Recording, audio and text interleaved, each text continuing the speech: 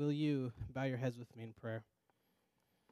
God, we're thankful for so many different reasons this morning, and just now, Lord, as we open up Scripture, we pray that you would give us fresh eyes to see what perhaps we haven't seen.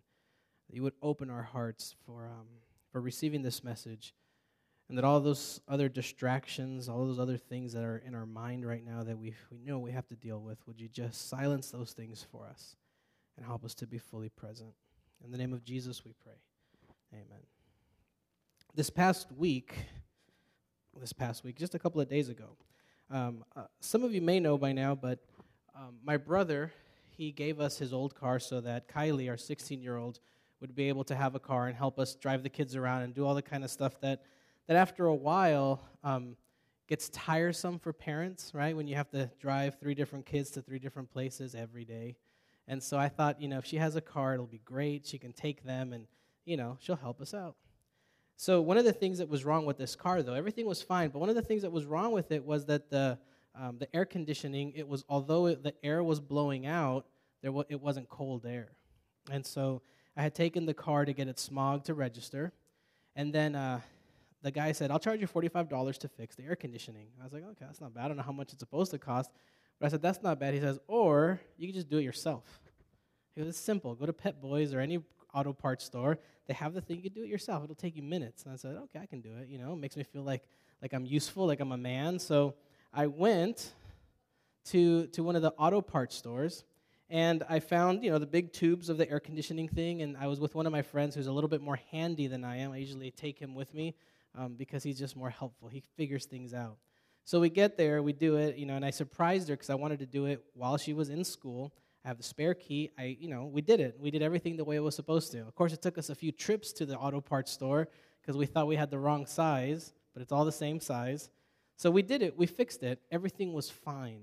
She comes home, and when she came home, I said, hey, I'm going to take your car out for a ride because I want to see if the air conditioning, how good it's working. And she's, okay, fine. So I go in, I sit in the car, I turn the key, and it wouldn't start.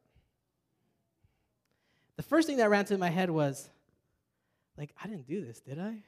It was just the air conditioning. I don't understand. And it was just making this clicking noise, click, click, click, click. I was like, what? Everything else was working, so it wasn't the battery, it was something else. Now, it's probably still wrong, but my friend who was there says, we can figure this out. So we do what anybody does. We go on Google and look up this noise that it's making. And it told us, I know some of you are shaking your head, so it told us that we needed to, that it was probably, I don't even know what it's called. That's how the distributor, rotator. No, it wasn't the alternator. It was, it's the little thing. So it wasn't, it's right next to the solenoid, whatever that is. I know you guys are laughing, but I wasn't laughing because my daughter was like, what am I going to do without a car? I was like, walk, like everyone else did.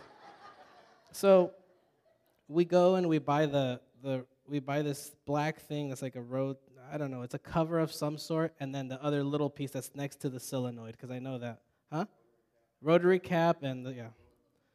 So we go, because my friend was moving all of the wires that connect the spark plugs to this rotator cap, whatever. And the car kind of started. So we're like, okay, there's something there, that's the problem. So we switched those things out, right? It didn't cost us very much, right? I refused to take it to the mechanic, and it worked. But it doesn't turn on if the air conditioner's on. So I have to remind her. To turn it on. I'm going to take it to the mechanic just to be sure. And while we were at it, we changed the spark plugs and the cables, But here's the truth behind this story. When I get into my car every morning, my hope is that it'll turn on. Because I've had many cars that don't always turn on. You see, in our lives, we put and impute our trust on so many different things. Now, that's just a small example. But in some ways, I'm putting faith that my car will start. I have faith that while I'm driving, the tires won't burst. That's a hope. I have hope. I have a trust. I have a faith that my wife will always be faithful. Which for us right now, currently, we have a friend who's going through a situation that has not been good for him. And Kim and I have just kind of been over it with him almost every single day for the last 2 weeks, just trying to provide comfort. See, no matter what we put our faith and our hope and trust into this world, there's going to be a chance that those things and those people may let us down. Whether it's a car, whether it's the wheels, whether it's your relationship, whether it's your job, whatever it is, we put our faith in things, and the truth is that oftentimes we will be let down because that is unfortunately the way life works out in our lives. But what we find in the scriptures is that we can have our faith and we can put our trust in a God who will not let us down. It doesn't mean that he's going to give you everything you want exactly how you want it. This morning with our elders, we talked about how the Bible even says that God disciplines us like we are his children. I don't like that part of the Bible, and yet it's there. I want to share with you a passage that you all know very well, and if you have, I hope you got some of these study guides that we're trying to incorporate into our sermons every week, and they may not always be there, but as often as we can, we're going to put these here so that you can kind of have a little extra incentive to kind of follow along and maybe be able to go back to some of these passages that we read that were meaningful to you. But the first one is Hebrews 11:1. It says, "Now faith is the assurance of things hoped for, the conviction of things not seen." Now, I want to break this down to you in a way that hopefully will make sense, and I'm still trying to make sense of it in my mind. A hope is something that is not yet realized, correct?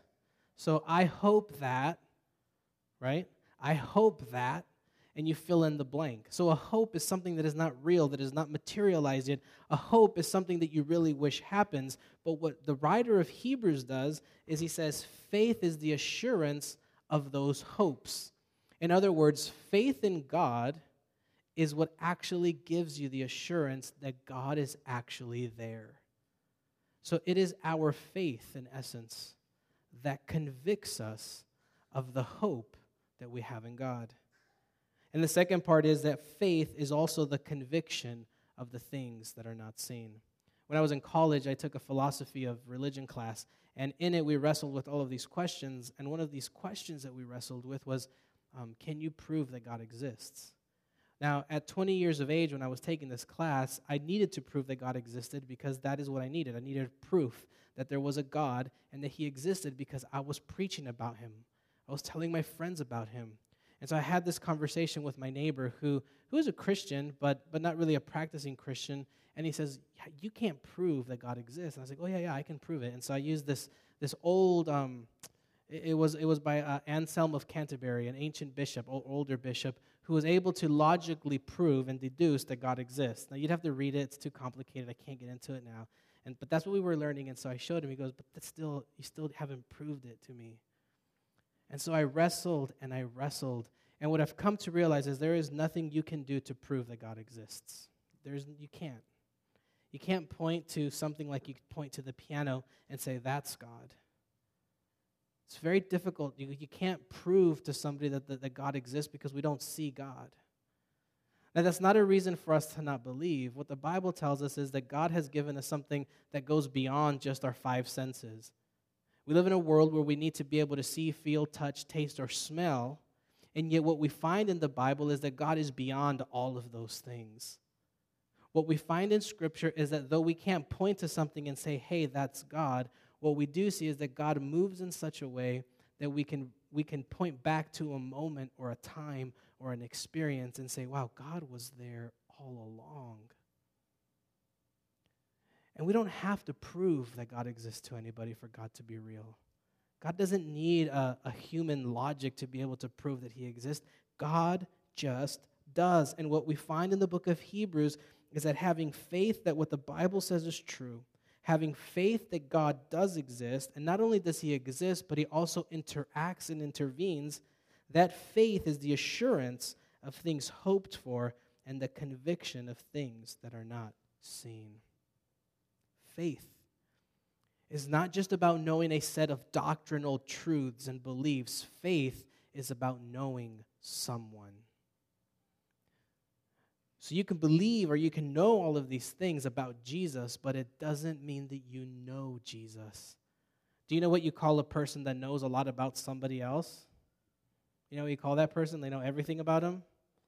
Stalkers. To be a believer in Jesus, it's about having that relationship with them. Yeah, come on. We live in a world where we have access to everything that we want, information that is on the internet. And so what you find is you have all these stories in the news all the time about somebody, so one of these celebrities having a stalker, and they even try to get into their house, but the celebrity has never met them. I don't want your relationship with Jesus to be just knowing all of these facts. Doctrinal truths are important. Don't get me wrong. What we believe about God is important, but it is not God. God and Jesus can only ever be experienced. It's not just about knowing all of these truths. So I want to share with you a quote from the book that we've been going through in our small groups. It says, when God invites you to join him in his work, he has a God-sized assignment for you. You will quickly realize that you cannot do what he is asking on your own. If God doesn't help you, you will fail. This is the crisis of belief. When you must decide whether to believe God for what he wants to do through you. At this point, many people decide not to follow what they sense God is leading them to do. They wonder why they do not, then they wonder why they do not experience God's presence and activity the way other Christians do. When you choose to follow God-sized plans, there will always be naysayers. When you choose, I'm going to repeat that because it's important. When you choose to follow God-sized plans, there will often be naysayers. There will be people who don't support you. There will be people who tell you it's not worth doing that because we've tried that before, or I've seen people try that and fail. In other words, when you follow God-sized plans, the truth is that there are going to be people who are going to hate on you for whatever reason. And what happens and what is very natural for us as human beings, what happens is we listen to the voices that are the loudest, not to the voices that are always the most supportive. We listen to the people that are closest being loud, and sometimes what happens is those people and those voices drown out the voice of God in your life. And what ends up happening is it doesn't affect those people, it affects you, because when God is calling you to do something and you don't do it, you're the one that misses out, nobody else. You see, we want to live a life of meaning and of purpose. We want to live a life that, at least for me, when I look back, when I'm on my deathbed, I want to know that I did everything in my power to live a meaningful and purposeful life. That's what I want. That's what I try to live my life for. Every single day I try to do that. And I do that, and I know I can only fully accomplish that if I'm learning and opening myself to listening to what God is leading me to do and where God is leading me. And even when it feels like I don't think I can really do that, that's kind of when I realize that's good. Because if I know that I can't do it on my own, then I know that God is going to have to help me through it. When you've experienced moments like that, when you've had those experiences, it prepares you for the next thing that God calls for you to do. But it requires that you trust God. So I want to go to the next, my next point, and I don't have this in the notes, but this is what it is. When God tells you what he wants to do through you, you will face a crisis of belief. What you do next determines what you believe about God. That's interesting. When God calls you to do something, but you listen to the voices of the other people saying, don't do it, what that really shows you is that you don't believe that God is who God says he is and that God will not be there for you through the process. I don't know about you, but I wouldn't want to be in a relationship like that. Like if I was in a relationship with, I'll use my wife as an example, and she just didn't follow through with anything. Now, she's really great, so this is not true. So this is just a hypothetical. But I wouldn't want to be in a relationship where my wife tells me, I love you, I love you, I love you, and then she is disloyal. Do you guys want a relationship like that? No. When your wife or your husband tell you something, you want it to be true. But you see, what happens in our relationship with God is sometimes, although God is telling you all of this truth and God is telling you he will be there no matter what, and yet we don't trust that, it's almost as though we are the ones who are being unfaithful to God. because we want to have that relationship with him, and yet we don't trust him. And so what ends up happening is, what are we left with when there's no relationship? We're left with what? Just facts and information and stories, but no relationship. Another part of the book that I want to read to you. Oh, no, that was it. But here's the next part in the study guide. In Corinthians chapter 2, verse 5, 2 Corinthians chapter 5, verse 7. What does it say? For we walk by, not by. We walk by faith, not by sight. We walk believing that what God says about himself, what the Bible says about himself, is true. And what oftentimes helps us is when we see the stories of other people and how other people have actually been encountered by God and how God has actually been faithful to them through the difficulty. When I hear stories like that, when I hear people's stories like that, it just makes me believe that much more that that can happen for me too. And so this morning I was thinking of all the stories in the Bible that I could think of that I could use just as an example. And so I thought maybe I could use a story of Gideon and the brave 300 who went into battle. Or maybe I could use a story of Noah building a boat for a flood at a time when the region hadn't seen rain. That's weird. Think about it. They hadn't seen rain, and this guy was building a boat for a flood that was coming. I thought about maybe using the story of Moses as he went to Pharaoh and asked him to free his people. I thought about using the story of Elijah as he challenged the 400 prophets of Baal to see whose God could rain fire from the sky. I thought about using the story of Jonathan and his armor bearer going on and taking on the entire Philistine army, believing that God would help them. I thought about all of those stories. But you know what happens when we hear stories in Scripture? We have this tendency to think that's a great story, but it doesn't happen today. This morning, in just a few moments, and if you got the weekly email, the Citrus News, I said there might be a little surprise. This morning, I've asked Lou and Tricia to come up in just a few moments to share what God did through them over the last couple of weeks. Some of you have heard that Lou was stuck in Peru for an extended stay. But what we haven't heard is what God did for him, through him, within him, for him during that entire stay. When I heard that testimony, I was going to ask him anyway to share that, and he said, yeah, I'll do it. Because if we hear it firsthand of a story that happened in 2012, it helps us to believe even more. And so in just a few moments, I'm going to ask the two of you to come up. But before that, I want to finish filling this out so you kind of have a foundation for what are some of the truths when we are encountered by God. So number one, and you might have guessed it, an encounter with God requires faith. You have to believe that it's God. This is straight from that Experiencing God workbook. If you don't know what that is, but you want to know more about it, make sure you come to me afterwards and we can try to get you a copy or just kind of get you connected with a group that's already going through this or start a new one. So number one is an encounter with God requires faith. Number two, encounters with God are, If you're a parent and you have kids, are you going to give them anything less than your best? The hope is no. I know sometimes we do. But the hope is that we will never give anything less than our best. And if God is who God says he is, he will never give you anything less than his very best. Encounters with God are God-sized. Number three, what you do in response to God's revelation reveals what you believe about God. That's a tough one. Because if you say, you know what, God, good idea, I'm going to put it off a little bit, you have to realize that what you're really saying about God is, you really can't come through if I need you. If we don't follow what God is leading you in your life, that sense, and guess what, even if it's not God and it was just your own passion or your own idea, well, at least you tried it. At least you risked it. At least you were living fully alive. But I would say that most of the time, those inclinations, that nudge that you feel to do something that is good, I believe God is the one who is behind that always. And number four, true faith requires what? True faith requires action. True faith requires action.